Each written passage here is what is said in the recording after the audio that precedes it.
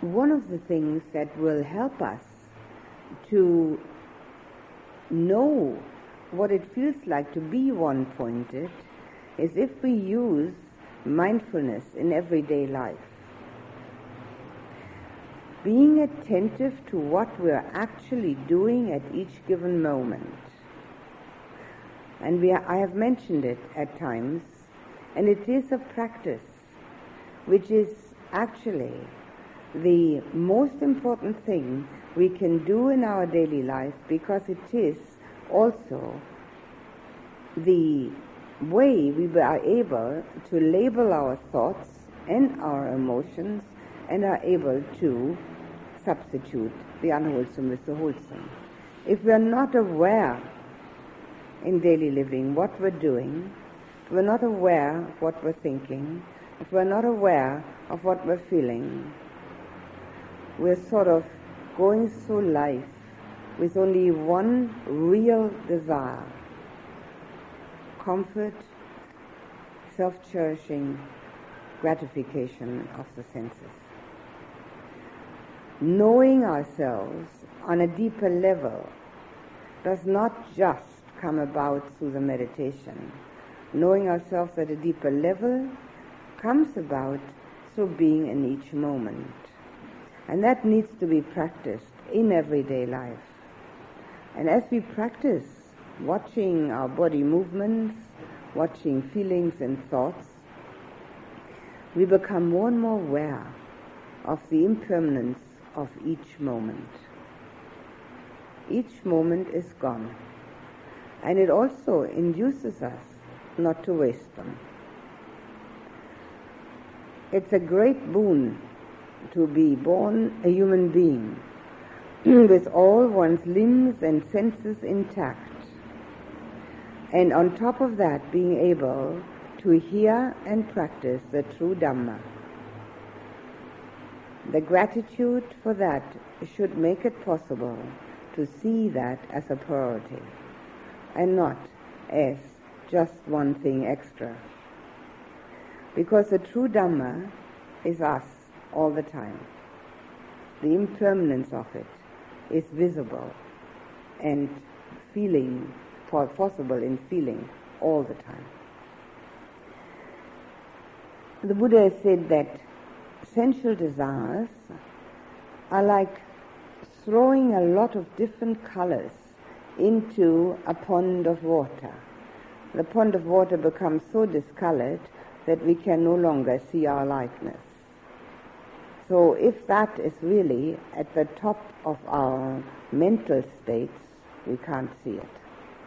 And therefore meditation, which takes us away from that, even momentarily, is a cure. We can say that meditation, even momentarily being one-pointed, cures some of that confusion. The less ease and happiness there is in the mind, the more confusion. And that comes because of these discolored ponds that we're trying to see ourselves in.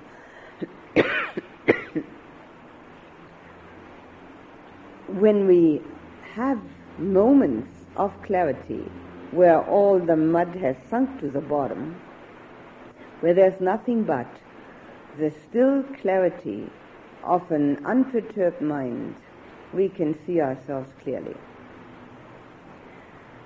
Also, as a day-to-day antidote for the gratification of sensual desire, the Buddha recommended that we analyze what we're actually desiring. That we analyze it and see whether, when we see its parts, whether it's still desirable. And when we see its parts, we may actually feel quite distant from it, and we may actually feel quite indifferent towards that desire. So analysis is another part of the practice. Not just taking the things by their optical illusions. Our optics are not the way to believe the world. There's much to limit it. Our dreams and fantasies are also not the way the world looks. But our ability to have an unperturbed mind, our ability to have a mind which is on a different level, where it doesn't have to think, but experiences, that kind of mind knows much wider fields. These 5 factors arise in any concentrated meditation, but 3 of them arise in anything that can be called meditation. The one thing that cannot be called meditation is when we sit here and think. That obviously can't be called meditation. But when we punctuate that thinking by occasional bouts of concentration on the breath, those occasional bouts are already the beginning of meditation. 3 of those 5 factors take place then. The first one is the initial application to the meditation subject, the second one is the sustained application, and the third one is the one-pointedness. So even if it is short-lived, it does counteract 3 of our hindrances. It counteracts sloth and torpor in the mind, skeptical doubt, and the desire for sensual gratification. The only way we will ever find out that it's doing that if we understand the experience. So that's why at the end of any meditation, which has taken place even for a short period of time, it is necessary to recapitulate what has taken place. That recapitulation takes several forms. The first one is to find out if it had been a good meditation, one which was actually really concentrated, how one got there. What actually did one do? And that includes all physical movements and all mental states that preceded the meditation.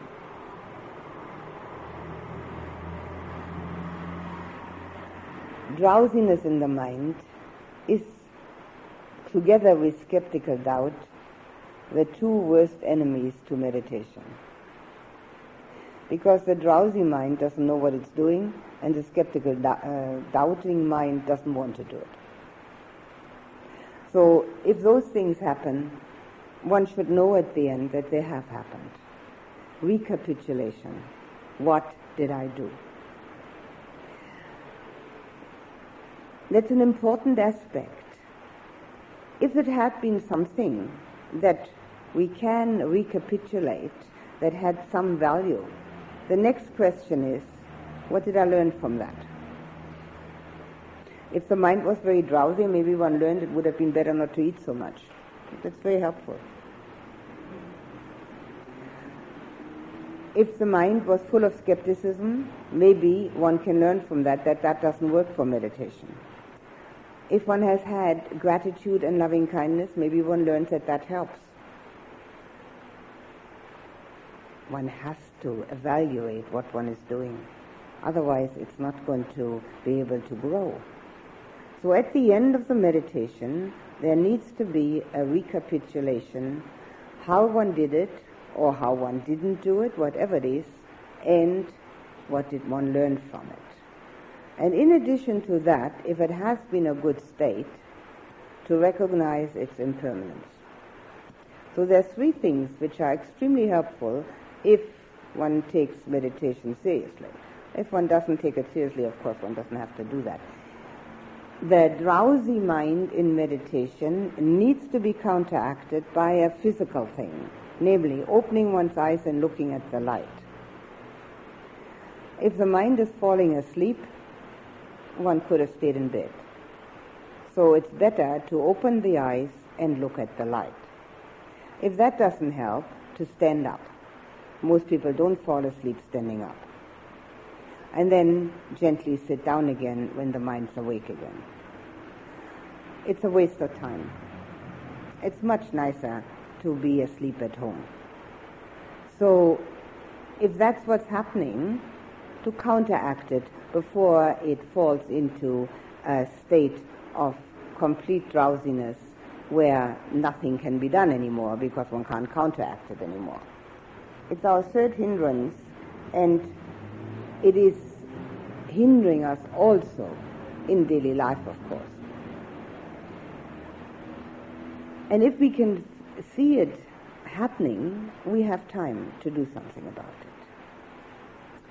If it is happening because we have asked the mind to please stop thinking and stay on the meditation subject, we can also remember that the only time the mind knows where it stops thinking is the moment before falling asleep. One can't fall asleep while thinking.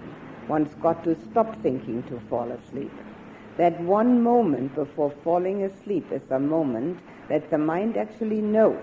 So if it has been asked to please stop thinking and stay on the meditation subject, it may get the mistaken idea that this is the time for sleep, because that's what it knows. It's familiar with that. So to tell it in no uncertain terms that this is a totally different proposition. It's supposed to meditate and not fall asleep.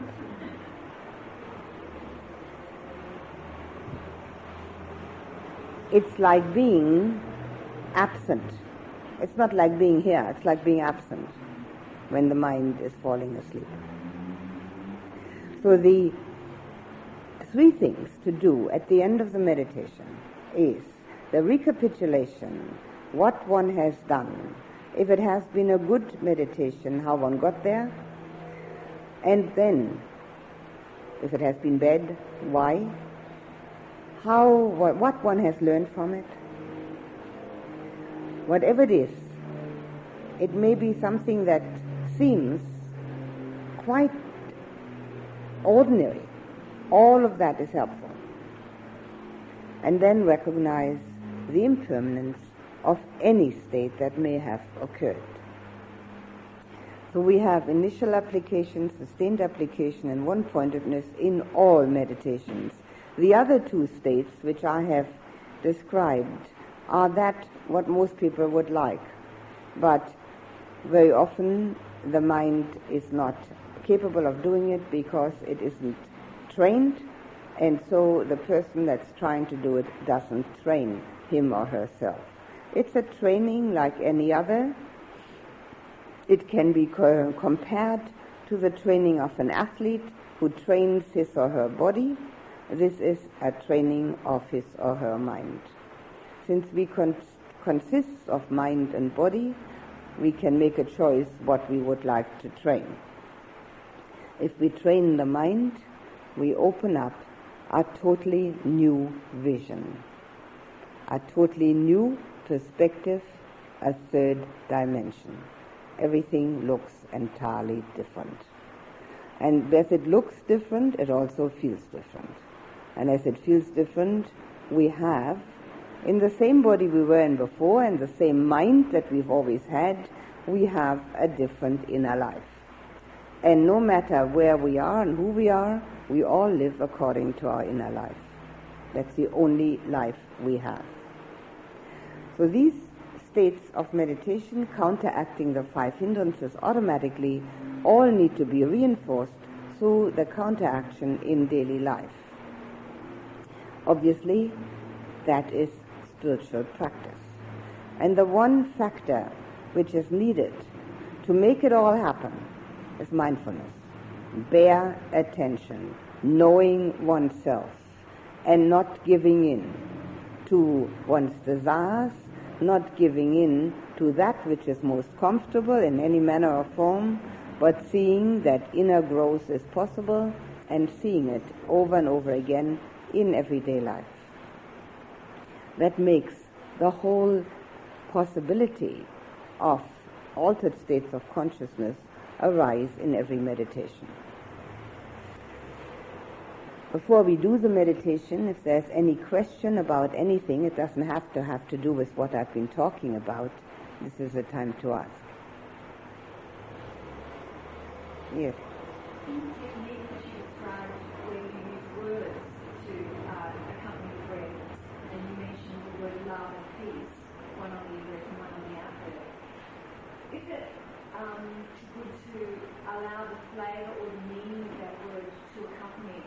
Mm-hmm. Because it's a very big subject of its own. Each word carries with it a very big meaning. Is that okay to try to be swept by that meaning? No, not swept. It's perfectly all right to have the feel of the feel of the word because it keeps the mind interested. But if you get swept away by the word love, trying to figure out how to do it and whom to get for that, you're off and running. And if the word peace makes you think of all the peace movements in the world and which one you'd like to join, no. But the flavor of the word, yes, because that gives you an interest. And as long as the meditation isn't interesting, nobody does it. I'm just wondering because that in a way takes my attention a bit away from the breath. Yes, there's too much. I'm more interested in the flavour of the word than I am of the breath. What am I supposed to do? The breath can be the rhythm that accompanies. It's a rhythm that is there for the in and out of the one word and the other. Try one of the words. It's a bit much. 2 words, breath and the flavor. Do 1 word. See if that works.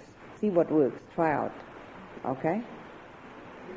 But certainly the meaning does help to keep the interest going. But not when it goes off somewhere. Okay? Always here. Anything else? This situation you're talking about, one use that would probably mean that one's practice would become better and better in time. Is that likely to lead to a quicker entry into absorption state if one gets? Well, that's a hope, isn't it? Routine? Sorry? If one gets a routine, you know what I mean? Yes. You get the feedback and then you go, oh, that works, I'll do it again. So, Yes, it's feedback. To absorption earlier, we could do that. Who knows? Who knows? There are no guarantees on anything. I might stop meditating tomorrow. Who knows? I don't know. But recapitulation, yes, it helps you to have a pathway. And it's particularly important when the meditation actually works. But since that is usually not the case, it's also helpful when it doesn't work, to find out what makes it not work. To see maybe there's a ever recurrent thought pattern. Now, obviously that doesn't make it work. So it's very important to find out all the things that are helpful, all the things that are not, and thereby find oneself a pathway which may lead, yes, to the absorption in a quicker way. But who knows? Some people can do it quickly, and some can't. There's no way of saying. That's what I've been talking about. The delightful sensation is the entry hall of the 8 absorptions, which are the 8 rooms, 8 chambers in the beautiful mansion that we have within. The technical word is called the meditative absorptions. In Pali, it's called jhana. If you take a long time to get there, should you maybe sit longer? Mm-hmm. You mean if you take a long time, meaning it takes you half an hour to get there, or a long time it takes you 20 years to get there? What do you mean? Most of the sits I do about an hour, it takes me about 20 minutes, 45 minutes to get there. Yes. Sit longer. Yes. If you have the time and the energy to do that, yes. Yes. Longer sits can be very helpful. Yes. Very helpful. So should you put a sort of time span on the sit? If you've got a lot of time, like an afternoon, Mm-hmm. should you just keep on sitting till you think you've had enough, or? Well, if that would entail 2 or 3 hours, that's okay. But if it's 20 or 30 minutes, no. Put a timer on for an hour and a half or 2. I mean, if you want to sit there 2 or 3 hours and you do that, that's fine. You don't need a timer. So stop with the concentration rate then, basically. If you sit a long time, yes. Yes. And some people are better off with a timer and some are not. Some people can do much better when they have a feeling of free time. just doing it. But some need that discipline of the timer. One knows about oneself. Yes. With the recapitulation, say for example you've had a good meditation and you don't know really what you've done. Like in one of our early meditations this morning, against determination. Would that suffice as a reason as to why you've had a good meditation because of your determination? What examination? Determination. Determination, yes. Mm-hmm. See, for example, I didn't recapitulate, but I had a first meditation we did this morning, I found it quite good. And while talking about recapitulation, I've been trying to do that now. I really can't put my finger on as to why, but I think it... No, that's not necessary to put your finger on why. What you need to put your finger on or your mind on is what you actually did. What did you think when you sat down?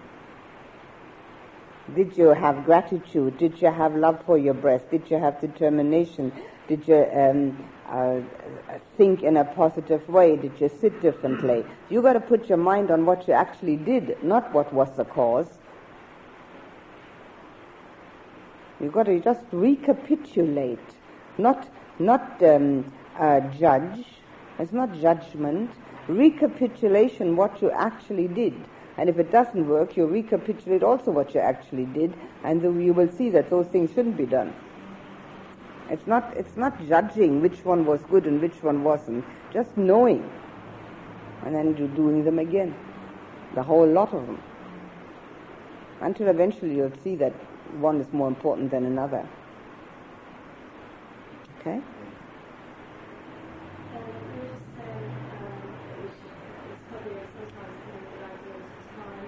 Mm-hmm.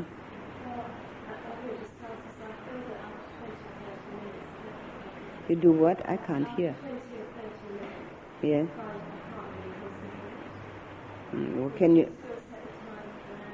Well, can you concentrate for 30 minutes? Yes. Are you new to this? Yes, 30 minutes is a good time for a beginner. And what you do is after you have done this every single day, let's say for a month or so, then you add 5 minutes. Do 35 minutes. And then you do that another month. And then you add another 5 minutes. Like that. It's better than starting at an hour and taking it off all the time. Yeah. Is it really possible to say you have a good meditation or bad meditation? Well, I don't know. Have you? Well, I mean, isn't that chasing something? Chasing something? I don't know. Do you? Do you chase something? I don't know. You seem to be talking a lot about good meditation and bad meditation. A lot? Well, maybe. I don't know. It's quite obvious that I'm talking about states, mental states. And mental states can be this or that. Do you know what it feels like to be angry? Sorry? Yeah, I know what the term anger feels like in more depth. Do you know what it feels like?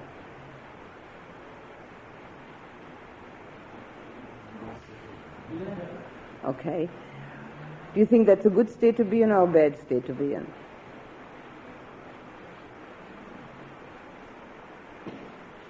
Well, I mean, the way that I am at present, I would say it's not a good state to be in. Okay, well that's it, that's all.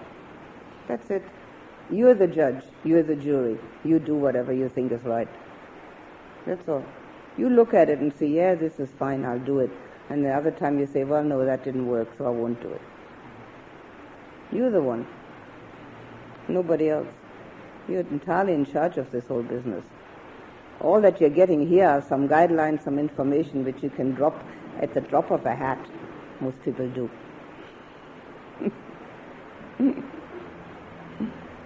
Anything else? I think I thought I saw, yes. With the case of habitual drowsiness, what direction would the practice take there? Habitual drowsiness, yes. Meditate with eyes open, first of all. And meditate with eyes open, but down, not looking around, because looking around is very distracting. And don't eat before meditation. eat after. Food makes drowsy.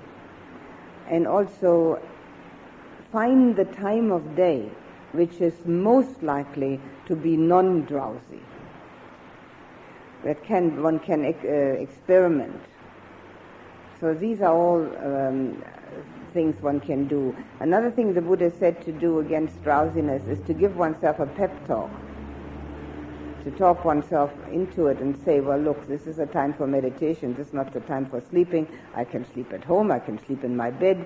Sleeping is a habit that one has anyway, so why do it now? And anything at all. Any pep talk that is working, that can be used also. If it's a very long-term iteration, I think you suggested, maybe not you, that you could change the subject of meditation and perhaps go to concentration. Yes, of course. Of course, that's quite possible too. If one falls asleep always when watching the breath, one obviously shouldn't be watching the breath.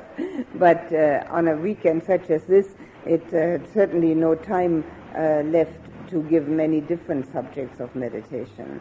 I have already given subject of contemplation, and I have given 3 kinds of meditation: walking, breath, and loving kindness. There are many more, many different ones. But if one is habitually falling asleep when watching the breath, certainly one should do something else. Just the change would be enough to perhaps brighten the mind. Sometimes the mind needs something that's more interesting. Like, for instance, maybe contemplating one's own death. Maybe the mind wakes up doing that. There are many insight methods of meditation that one can use. One can use the attention on sensation. One can use that. Yes, the sensation method. That can be much more interesting. Much more is happening. But that takes a meditation course. Because there we have to have the surroundings, the quiet surroundings, and the mind that is somewhat concentrated to actually benefit from that. But there are many other things one can do also. There's some, for instance, if one wants to have quiet, tranquility, one can use the kasinas, which are color discs. One doesn't have to use the breath. The Buddha taught the kasinas. Loving kindness meditation can bring calm and tranquility. I mean, the breath is only one method of many. The Buddha taught 40 different methods. Breath is one of many. And if one is, for instance, counting and was falling asleep with the counting because it's so boring, one can try something else. One can watch the sensations into the body and out of the body. It might be more interesting. Anything is better than falling asleep. Anything at all. Watching impermanence is better. Much better. That can be more interesting, watching the impermanence. That can give rise to a real interest. Because the mind is inclined, at least in the beginning, to try and find something that's permanent. And so it looks around and searches here and searches there. So that can give some rise to some insight. That's also a good substitute. No, that's insight. But a little insight produces a little calm produces a little insight. They're interwoven. It doesn't matter what one does. I mean, most people would like to become really calm and collected. And that's right, they should. The meditation should bring that. But if the mind is getting sleepy from that, it's better to use insight method. Look at the impermanence. Can be quite interesting. Perhaps dividing the hours, half and half. Yep. Can do. Maybe it's better to have the calm first and then the insight. If the mind can handle it, do the attention on the breath first and then watch the impermanence. If the mind can manage that, all right. If not, turn it around. One has to give in to the mind to a little extent. Not completely, because then one does what one has always done. Discursive thinking all over the place. But if one doesn't give in at all to it, but wants to force it completely, it may be so bulky that one doesn't have any success. So a little bit of the middle path. Do you think there's any benefit to be accrued by changing methods? If you have a method that works for you, you can different foods, should you be able to use several methods? No. So anyway, I'm doing it. Yes, stay with that one. The one that works is the right one. Do you like to be able to use more? Yes, why not? But what for? But if one has, no. The mind's versatile enough without giving it some more versatility. No. If one has a meditation method that brings the mind to a state of concentration, one stays with that method. Don't try anything else. The one that works is the right one. Yes. Could you comment briefly on posture or something? I understand one of the more difficult things that I'm finding about this, not difficult, it's concentrating, but setting up is remaining still and physical still. And that's because I can't get comfortable. Yes. And at one point I was very comfortable, but then I found that I was getting very drowsy. So a certain amount of discomfort I found was a little bit good because it helped me to focus or to be concentrated. Yes. But is there a good posture as against a bad posture? No, not like that. First of all, the posture is a matter of habit. Having done it over and over again, eventually the body gets adjusted to that, just like the mind gets adjusted to that. It's a matter of habit. And some people are more able to have their body at this posture than others. The other thing is that if one becomes concentrated, one doesn't feel the body, which is one of its benefits, because the body has a habit of being a nuisance. So it's very nice to be without that nuisance for a little while. In the beginning, is this the beginning for you? Yes. In the beginning, it's very important that you find some way of sitting which you find somewhat all right, because fighting against the discomfort the whole time keeps you away from actually using your mind for something else. So I would suggest several possibilities. Use 2, 3, or 4 cushions to sit on. It doesn't matter. Put your legs back in the back of and have the cushion between your legs if you like. Have higher cushions so you can sit like on a little stool. And if nothing helps, sit on a chair. I always say to that, nobody ever got enlightened in their legs. Certainly a bit of perseverance is very good, discipline, because the mind needs to be disciplined. But overdoing it is also no good, because it sets up a rejection attitude. And the mind finally says, well, what do I need that for? Because, one doesn't experience any elevated states of consciousness. All one experiences is discomfort. And the mind quite rightly says, what do I need that for? There must be other ways of, having some other insights. So it's no use overdoing the discipline. On the other hand, it's also no use giving into it completely. So experiment.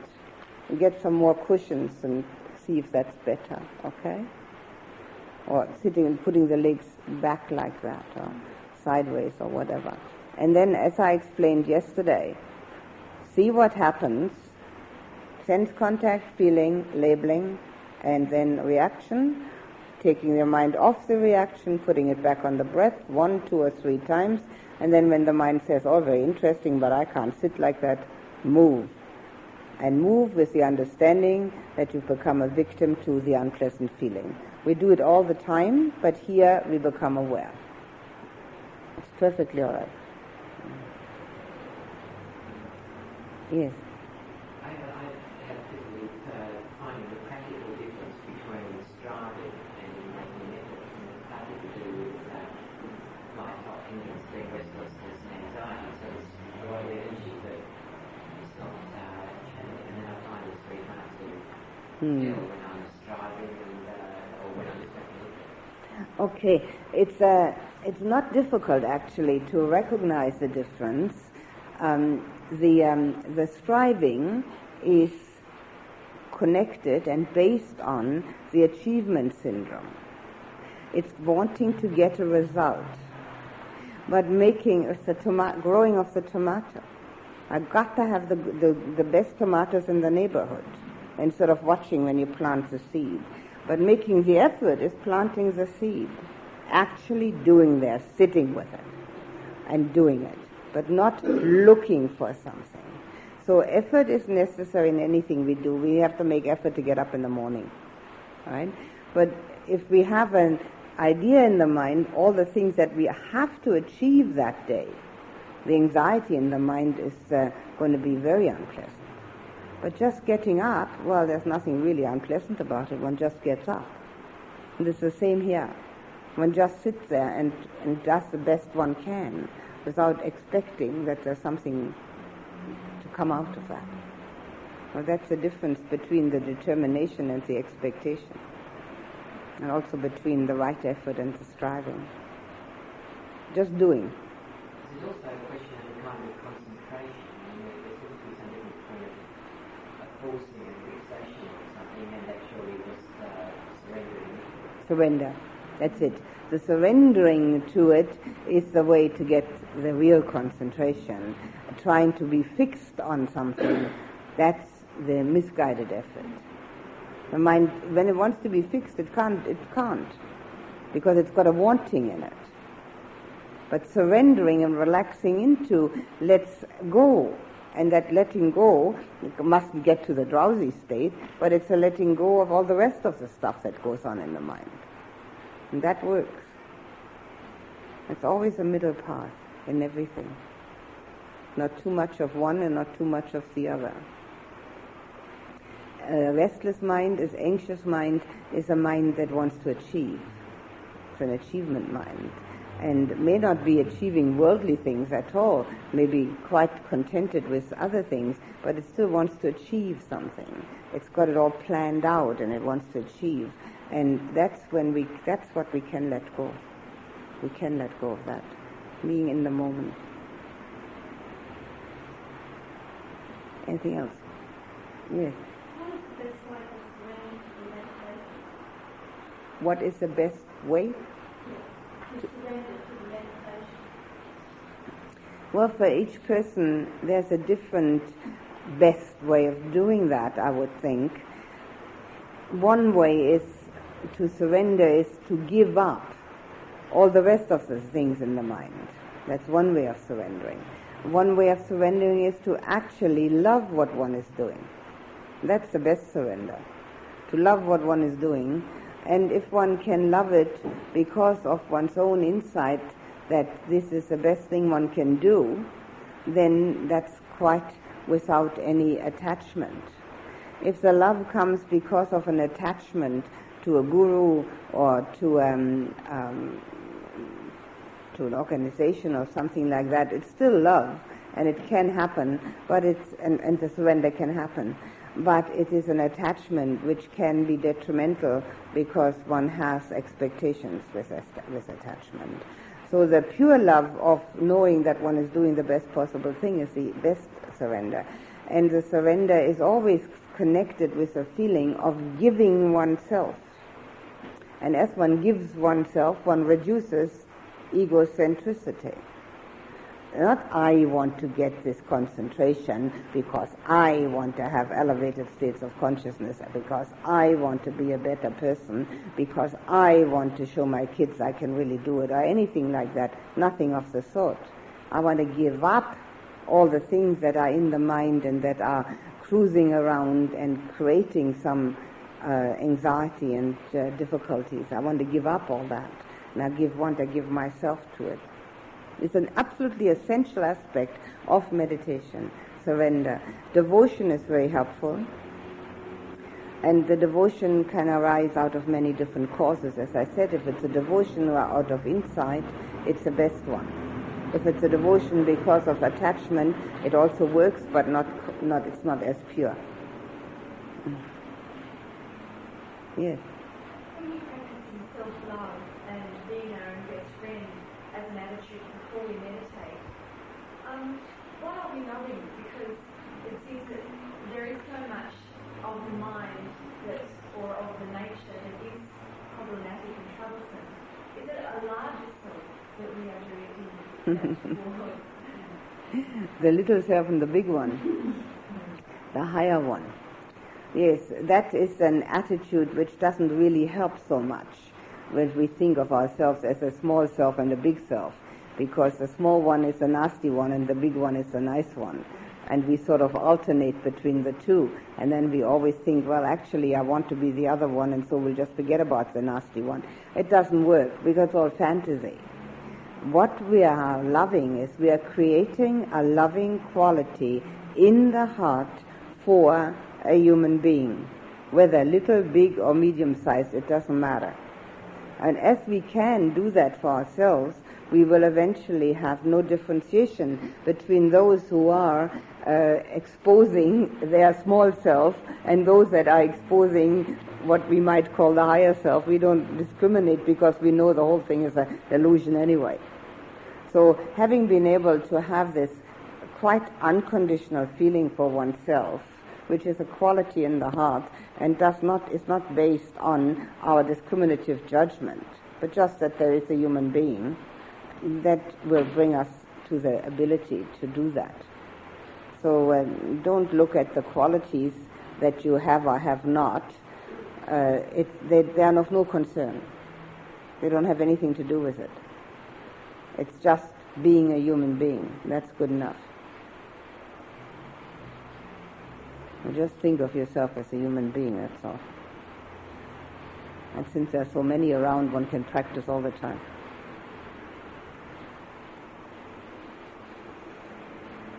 Anything else?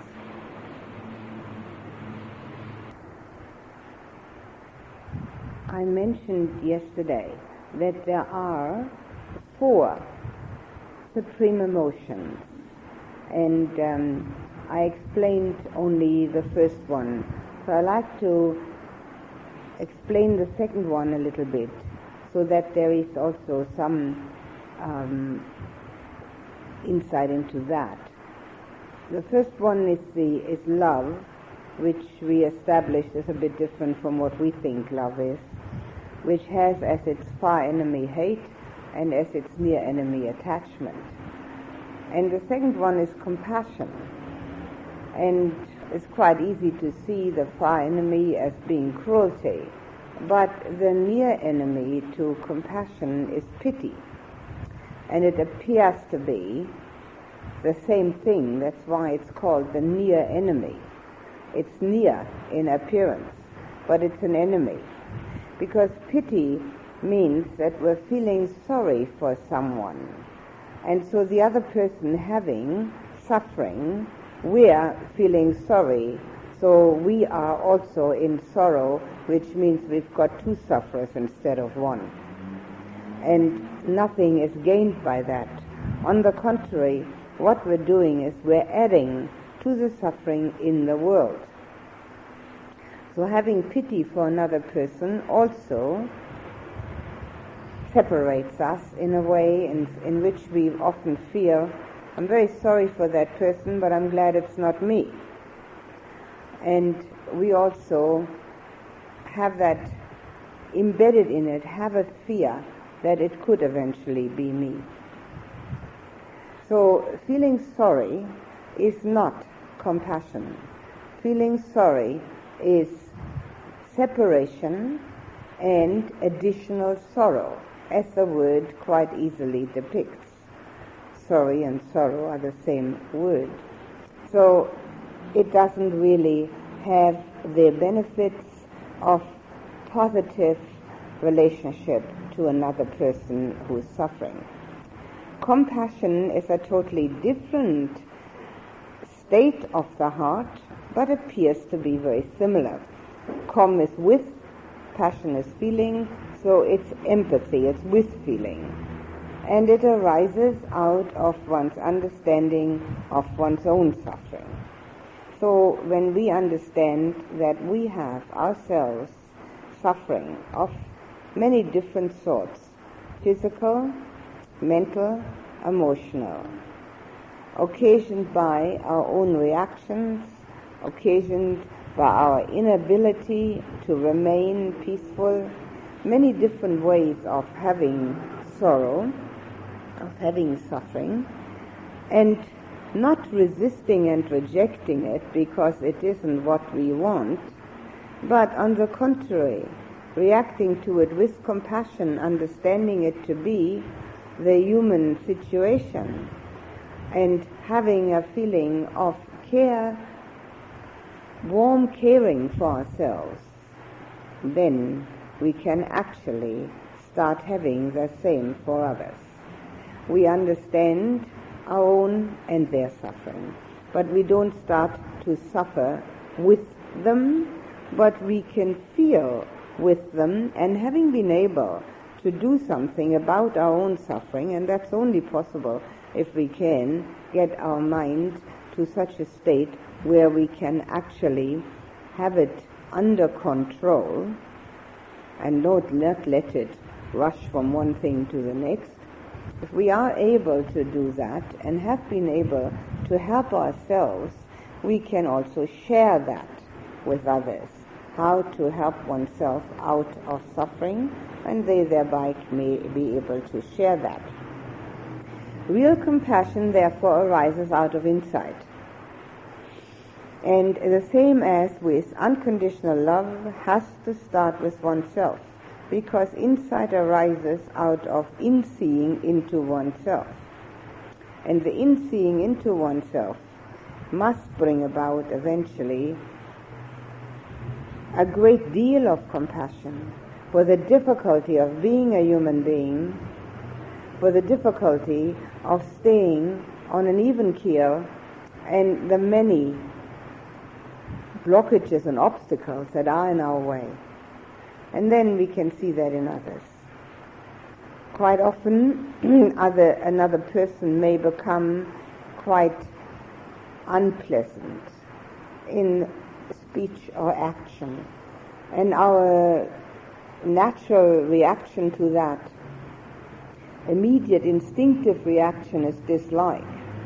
But if we give it a moment's thought, we probably would recognize the fact that a person who is that unpleasant must be very unhappy. And surely it's quite useless to dislike an unhappy person. The only thing that's useful is to have compassion with an unhappy person. So even though that person may not admit unhappiness, may not even tell us about it, may pretend to be quite all right and just be angry and abusive, it's obvious that a happy person does not become angry and abusive. It's only an unhappy one. And since we ourselves have been unhappy in the past, we know it's not a pleasant state of affairs, so we can then arouse our compassion. We have a much easier relationship to that other person then, rather than getting angry at them and trying to get rid of them. It's a much easier way of relating for us, ourselves. Whether that other person is going to be helped by it or not is a second question. We cannot predict results, nor is it useful to expect results. The only thing that's useful is to do the best one can. Compassion is also easier to arouse as a substitute for anger and dislike, easier than unconditional love. It's not so easy to love someone when one has just had the inclination to dislike them quite thoroughly. But it is easier to arouse compassion for them. So it is a very good way to use this particular emotion as a substitute for negative emotions. The negative emotions which arise so easily and make us ourselves unhappy. If we know that we ourselves are constantly trying to find happiness and very often do not succeed, that alone is enough to have compassion for ourselves.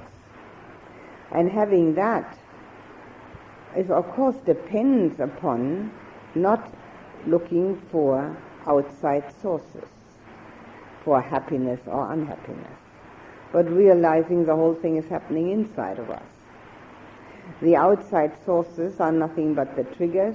As long as we're looking for those that should bring us happiness, or the outside ones that have brought us unhappiness, compassion isn't going to happen. Because then we just think we just weren't clever enough, or we didn't get the right chances in life, or anything of that nature. And we won't be able to have that arising in us. A feeling of compassion for other people's suffering brings about a feeling of togetherness. This feeling of togetherness is strengthened when our meditation becomes more concentrated. But even that alone is already a big help, because this feeling of separation brings about also a feeling of being threatened by others. They don't talk nice, they don't act nice, they don't like me, and all the things that we do carry around in our minds totally unnecessarily. So they don't like me. Well, that's their problem, isn't it? As long as I like them and have a feeling of togetherness and lovingness or compassion for them, my heart is working in the right direction. Their dislike is probably based on the fact that they are reacting instinctively. That doesn't mean that one doesn't listen to thought out and quite impartial criticism. One can listen to that and make up one's mind whether it is justified or not. But just pure emotional dislike or emotional negative reaction from others is no cause for our own dislike or for our own unhappiness. It's strictly theirs. And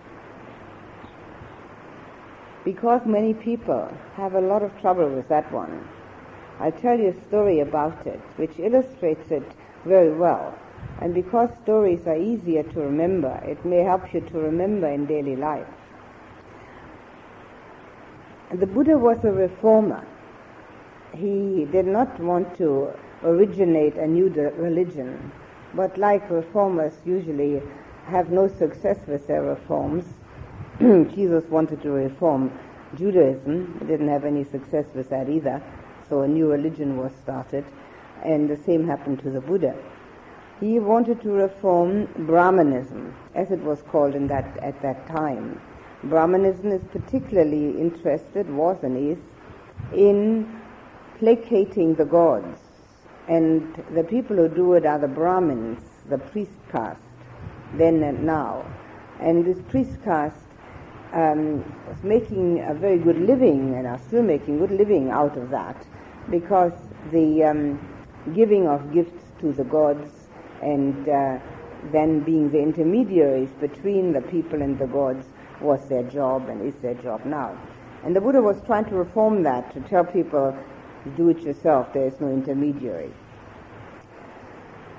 And because of that, he was heartily disliked by the Brahmins, because obviously he was an obstruction to their livelihood and also an obstruction to their fame. And some of the Brahmins, however, understood what he was teaching and actually became his followers, but quite a lot of them were quite angry about him. So one of the angry ones came to one of his discourses and walked back and forth in front of him. And that alone is already impolite, that if a religious discourse is given to walk back and forth in front of the person. But when the Buddha had a moment's pause, this Brahmin started to abuse the Buddha.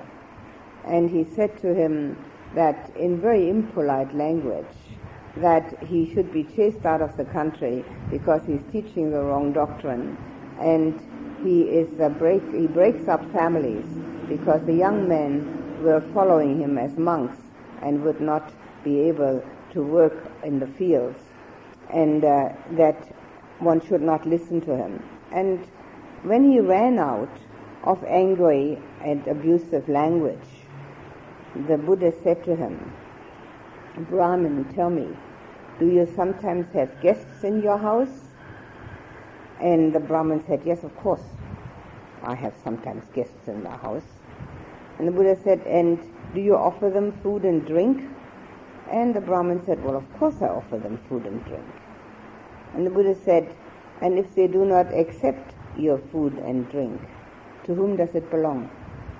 The Brahmin said, well, it belongs to me, of course, belongs to me. The Buddha said, that's right, Brahmin, it belongs to you.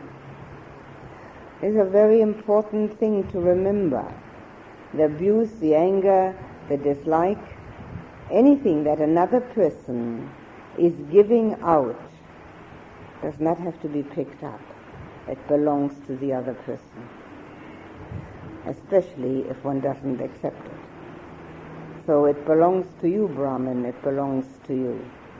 Now you may be able to remember that next time it happens. It happens to everybody, except that they are not Brahmins usually here in Australia. But it doesn't matter who they are and what they are, it's just people. And this happens all the time, but you must also, of course, turn that around and remember that if you give it out, it's yours, and not to the person you're trying to give it to. And even if the other person accepts it by getting worried, angry, and unhappy about it, it's still yours. So it is a very important thing to know about that, because one realizes more and more how one is oneself responsible for one's own happiness and unhappiness. And as we are, in all our feelings, the center of the universe, for the universe that we personally live in, that's the center where we've got to start. And compassion is an excellent start, because all of us have difficulties. Nobody is exempt. And we give these difficulties different names. We call them sickness, we call them problem, we call them partners, we call them children, we call them jobs, we call them money, we call them all sorts of names. But it's always the same thing. It's difficulties, problem, suffering, in Pali, dukkha. D-U-K-K-H-A. That's all it is. And the Buddha said, that's one of the three characteristics of the universe, of the mundane worldly existence. And when one can see through that, eventually, one day, if one tries hard enough to have a real penetrating insight into that, then comes the urgency to transcend and no longer look for the satisfaction on the mundane level. So compassion for a human being is the first step for seeing things in their proper light. And that human being needs to be us ourselves first. Because what we haven't got for ourselves, we wouldn't have for others either. Of course, we would probably separate ourselves from that suffering they have and be very glad that we don't have it ourselves. The connectedness, the togetherness that we can feel when we realize we have it, the same difficulties everybody else has, helps us also not to feel alone, even though we may be alone. We may be physically alone, but we don't feel alone, because everybody else is in the same boat as we are. And not feeling alone also means that we don't have that feeling that another can do something to us, because we don't want to do anything to them, anything that is unpleasant. So whatever is happening in our own heart will help us to keep the peacefulness and the warm and caring feeling for others alive. And the warm and caring feeling for others is the same as the warm and caring feeling for ourselves. And as we spread it from the self-feeling to others, we feel less and less the distinction between you and me, or them and us. That distinction is strictly an optical illusion. The optical illusion which we all fall prey to, which becomes our reality. We live in an optical and in a mental illusion, and it becomes our reality. And as it becomes our reality, we can't see anything else. So this particular way of using our emotional capacity helps us also to go just a little beyond that. And as we go a little beyond that, of course, we do have greater perspective. If you can think of climbing a mountain, even if you get up on this mountain only a short distance, already you get a wider view. And with a wider view, you have a better perspective. If we see ourselves from a wider view, the perspective becomes far more in line with reality. Because amongst 5 billion human beings on this planet, there is this one called me. And amongst the planets in the universe, there is this one called Earth. And amongst the planets in one galaxy, there it is. And then there are so many other galaxies. And all that I'm concerned with is me and maybe the few people who live in my house. And there are galaxies and galaxies and planets, never mind the stars. And then in this galaxy, there's this little planet. And on this little planet, there are 5 billion of us. Doesn't make sense the way we look at it. We keep forgetting this all the time. Compassion helps us. Compassion helps us to have a bit of a perspective which goes a little beyond just seeing that which is happening to us from morning to night. Because that what's happening to us from morning to night isn't totally satisfying, is it? It never is. And if we try to make it, it doesn't work either. The total satisfaction within the mundane situation has never yet been found. So it has to go a little further than that. Compassion has a companion, and the companion is sympathetic joy. Now, the two are companions because compassion works for another person's or lives with another person's suffering, whereas sympathetic joy lives with another person's happiness. Again, we try not to have this separation. The more we separate ourselves, the less happiness there is. Sympathetic joy has as its far enemy envy, which is very easy to see, and most everybody falls prey to that one now and again or once in their lives, and so everybody knows what envy is like. The near enemy of sympathetic joy is hypocrisy. Just using the right words but no feeling behind it. So sympathetic joy means that the joy of another person creates joy in us. It doesn't have to happen to me. I'm happy that it's happening at all.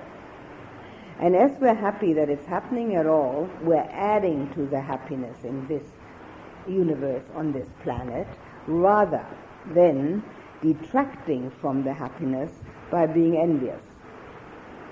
And if we have any kind of consideration that there is a connectedness between beings and that we are all interdependent, then it will be interesting for us to add to the joyfulness rather than to add to the suffering.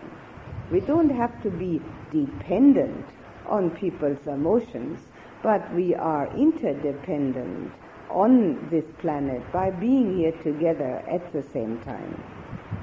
And sympathetic joy is a totally pure joy because it doesn't have any connotation of getting anything, of owning anything, of keeping anything, of having it, or of becoming anyone. It's just having joy with the joy of another. We don't even have to know what they're joyful about. If they tell us, that's fine. If they don't, it doesn't matter. They may be joyful about something that we wouldn't consider to be joyful. That too doesn't matter. It's the joy that counts. There's very little joy amongst human beings. They always need a real strong occasion for having some joy. Everyday kind of joy, most people don't even know what it feels like. So if it happens to someone that something good has happened to them, it has to go beyond the words, like congratulating somebody without any feeling behind it because it's a done thing. That's hypocrisy. And we often do it without even thinking about it. We're congratulating somebody else on on the favorable occasion which has arisen for them, because that's what people do. But to really arouse the inner joy because joy has come to someone, that is also so beneficial for us, not only because it takes away the separation feeling from others, but also it gives us an opportunity to have joy so many times, and so many times more than we would ever have it otherwise. Because we don't have ourselves so many occasions when something nice happens. So now, having joy with others, we can have any occasion. And we don't have to look for artificial means to become joyful.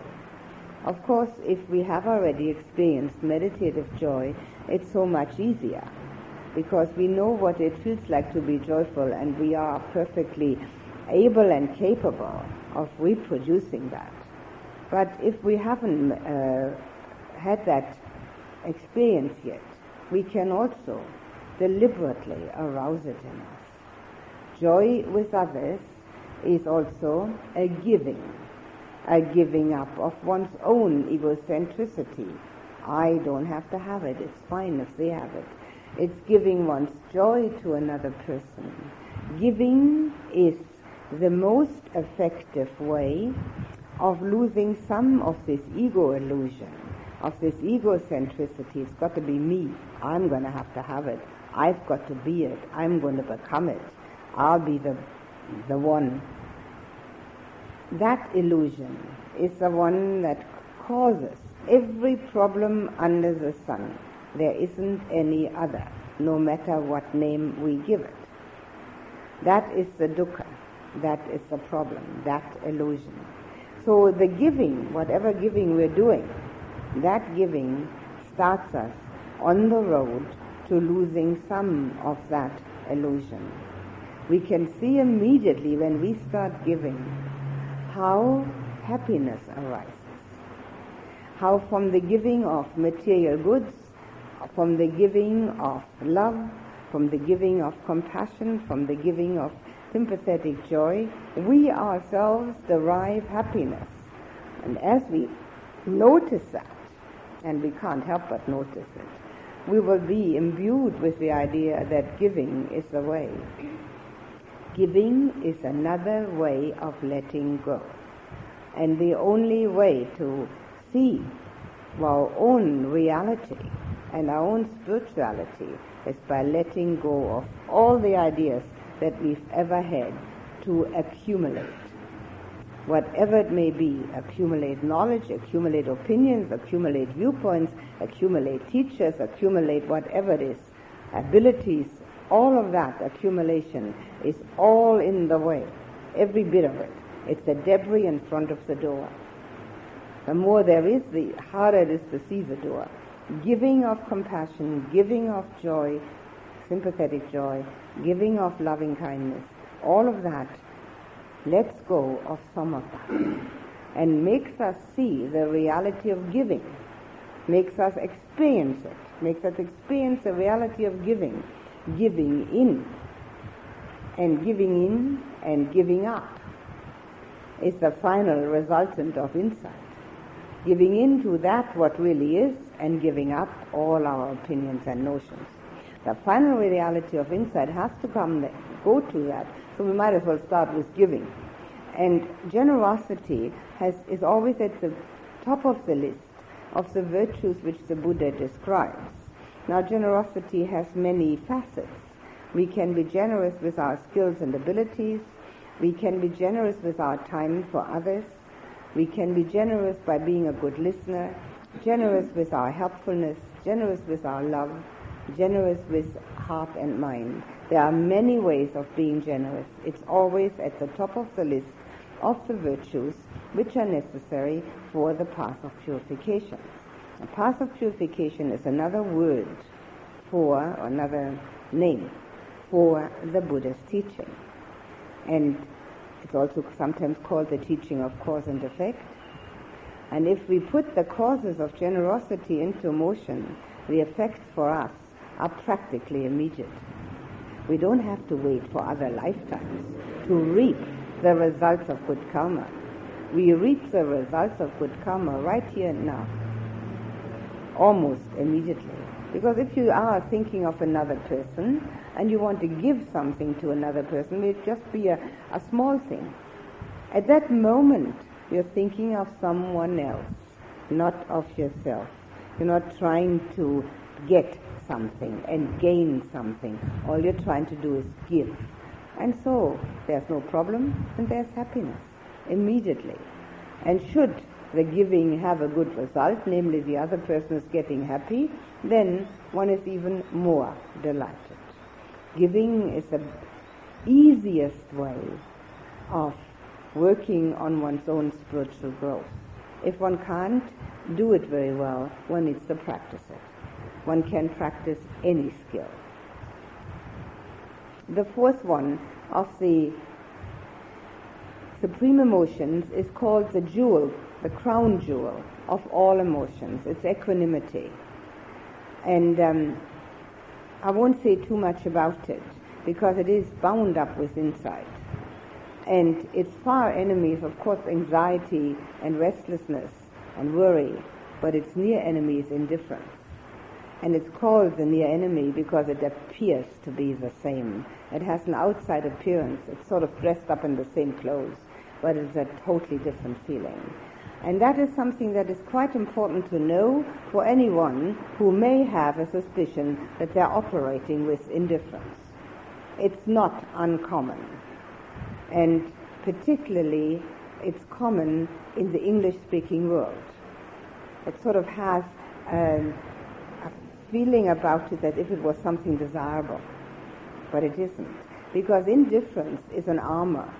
We've armored ourselves against our own emotions. And having done that, of course, we've armored ourselves against all of them, not just the unpleasant ones. Although the intention was to armor oneself against the unpleasant ones, the result is, of course, armor, and armor is a barrier for all of them.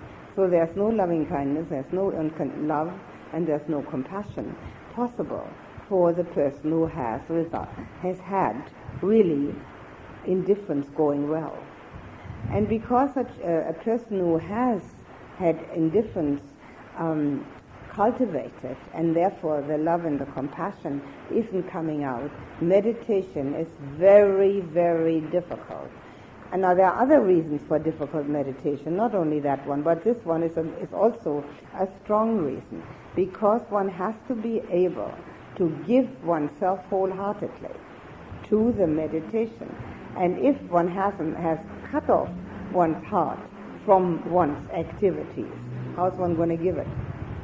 So not being able to have a wholehearted relationship to whatever one is doing, it remains in the head. It's an intellectual enterprise. And as it becomes an intellectual enterprise, it's most unsatisfactory. And it is connected also with dislike. One doesn't really want to know about it. And as one doesn't want to know about it, one can't change anything, obviously. As one doesn't want to know about it and has a dislike of knowing about it, and rejecting the knowing about it, there's no way that it can be changed in any way. Only we can change it if there is indifference, if we see the damage it does. It's damaging to oneself because it stops the emotions, and it's very damaging to anyone that one should live with, because that person, of course, is searching for the emotional contact which isn't forthcoming. Also a cause for the breakup of relationships when this happens in a very strong way. A person who has indifference feels sometimes superior to others because they get excited and they themselves don't. So they're superior, which is one result, which they're not at all, but they think they are. And the other result it can have is that they feel like a bystander, an observer. They're not in it. They're outside of it. They're sort of looking at it, as if there was a football game going on. They're not playing football, they're sitting there looking at it. The whole thing, everything that's going on, is like a football game. So it's not a satisfactory way, but the person who cultivates that and develops that has done so because their own negative emotions played so much havoc with them in their reactions and in their heart that they couldn't handle it any longer, and didn't know that you can change the negative emotions to positive ones rather than changing into indifference. It's a very insidious difficulty because it appears to be useful. It protects one apparently from negative emotions. But as I said before, it protects one equally from the positive emotions. It's like a fence which keeps out the cows, but at the same time also it keeps in the dog. It keeps the cows out and the dog in. I mean, it's the same thing. It's just a fence. So the fence is there for both ways, in and out.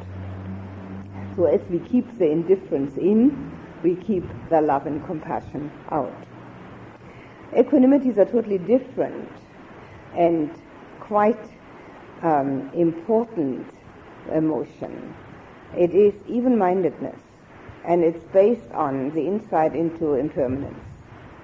And it arises out of practice. It arises out of the practice of watching impermanence over and over again and recognizing that since everything changes all the time, and since there is nothing in the world, in the worldly life, that has to be achieved, all that is happening in the worldly life is just a movement in indifference. A movement in impermanence, a movement which is constantly arising and ceasing. This movement in impermanence that we see in our own thoughts, in our own feelings, in our own body, in everything that concerns us, that no longer needs to be reacted to with either elation or depression. And that's when equanimity arises. Now, equanimity is not dullness. Nothing is nice anymore because nothing is awful anymore, but it's a feeling of inner joy which is not dependent, and it's totally stable. It can no longer be pushed around. So it is the epitome of the emotions. It is the one which comes to fore through the meditative states and also through the insight. It arises through both, through calm and insight. These are the four supreme emotions which are the Buddha's guideline towards getting our emotions purified. Just as there are four guidelines for getting the thoughts purified, the wholesome, and to cultivate the wholesome and to substitute the unwholesome. So if we are using some attention on our own inner being without the superiority feeling that we can actually do it and others can't, or the indifferent feeling of we don't want to be part of it, it's all much too difficult, we will be able to purify to the point where meditation becomes a reality in feeling. All the things that happen when we go to the elevated states of consciousness are feelings. Experiences are feelings of different kinds. So to purify one's emotions is an essential aspect of that. Before we do a meditation now, if you have any questions, this is the time to ask them. Yes? With regard to compassion, or true compassion, for example, showing compassion to another human being, I'll give two examples. Say one being someone might be going through grief because of the loss of a loved one.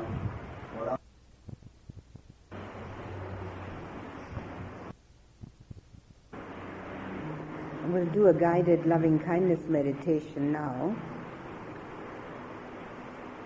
for the end of this meditation course. And just go back to the attention on the breath for a moment.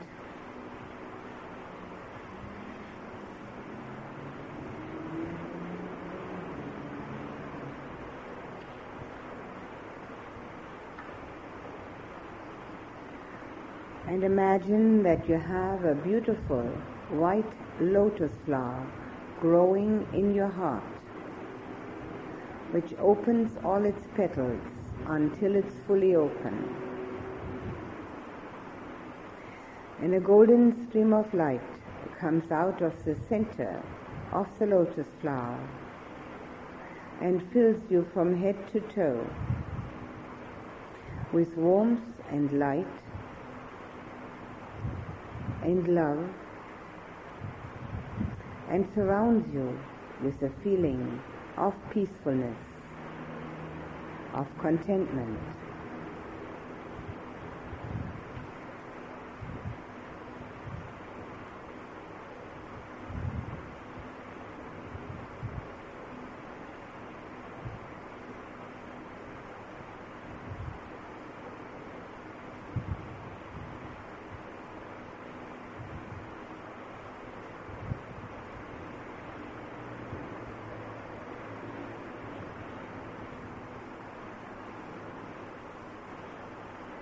Direct the golden stream of light from the center of your heart to the person sitting nearest you in this hall. Fill him or her with the warmth and light from your heart, with love, and surround him or her with peace and joy, giving the best you have to give.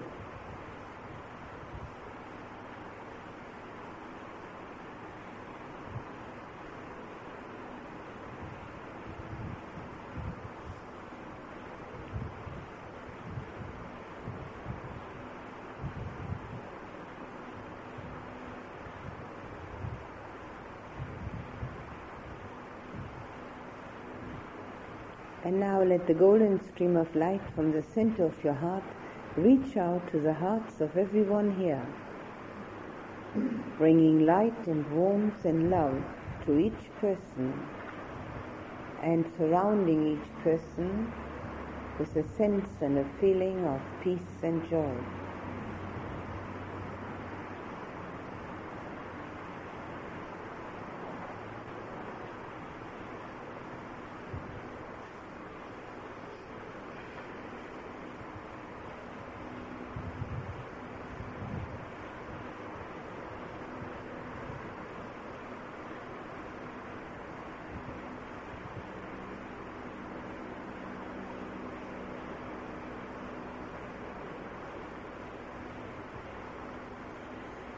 Think of your parents, whether they're still alive or not. Let the golden stream of light from the center of your heart reach out to them, filling them with gratitude, with warmth, with love, embracing them with peacefulness.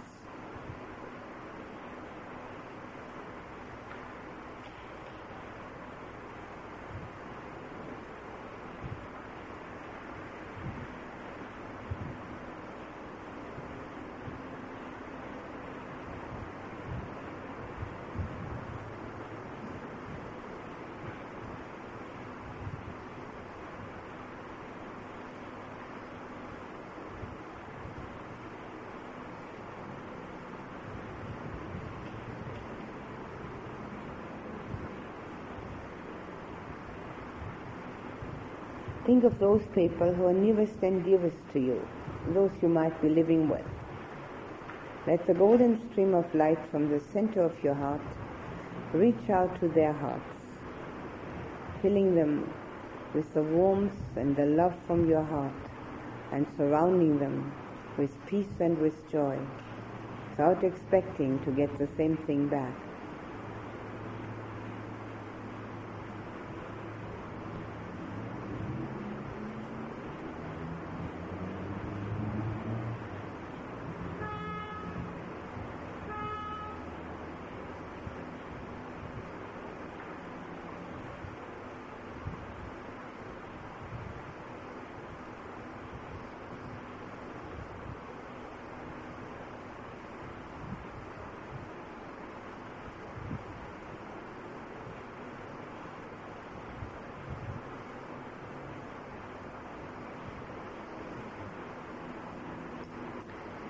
Think of all your friends.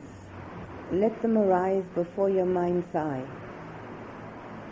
Let the golden stream of light from the center of your heart reach out to them, filling them from head to toe with the warmth and the love from your heart, and embracing them with peacefulness,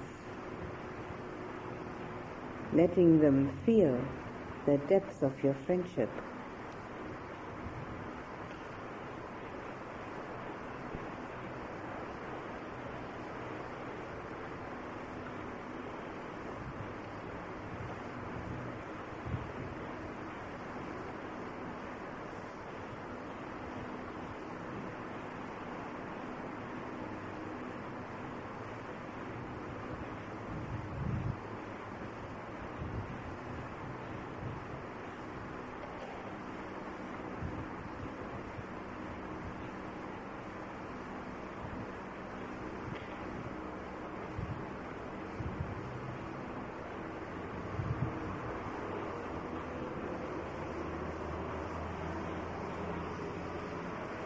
Think of all the people you meet in your everyday life. The neighbors, the people at work, the people you see and meet on the street, in the shops. Think of them all, and let the golden stream of light from the center of your heart reach out to their hearts, filling them with the warmth and the love that comes from your heart, and embracing them with peace and joy, having the connectedness with them, the togetherness.